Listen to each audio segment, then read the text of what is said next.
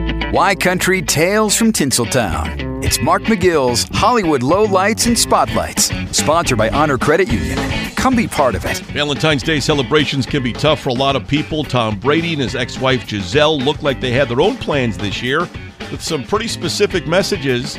On Valentine's Day, Tom shared a quote on his Instagram stories that read, "Love is not a transaction. It is a certain exuberance and sweetness of your emotion." Meanwhile, his ex-wife Giselle also celebrated Valentine's Day by sharing photos of herself snuggling with her dog, saying, "I am convinced they are all little angels on earth. Happy Valentine's Day to all."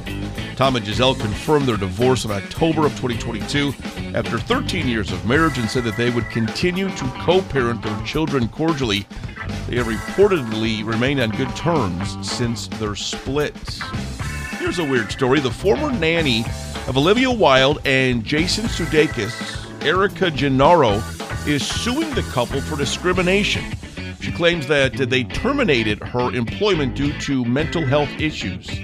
According to court documents, Gennaro's lawyers state that she became increasingly anxious after Wilde and Sudeikis ended the romantic relationship and that Wilde's sudden absence from the home had an adverse effect on Gennaro's emotional state. The complaint also claims that Sudeikis relied on Gennaro for support and asked her to stay up at night to talk about his split from Wilde, which created extreme anxiety for her.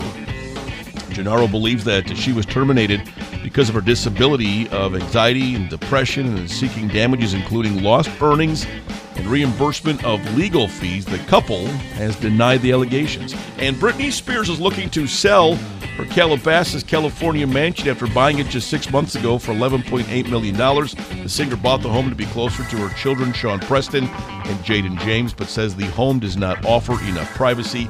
She is selling it off-market for around $12 million. Mark McGill's Hollywood Lowlights and Spotlights, sponsored by Honor Credit Union. Come be part of it on Southwest Michigan's Country, 97.5 Y Country.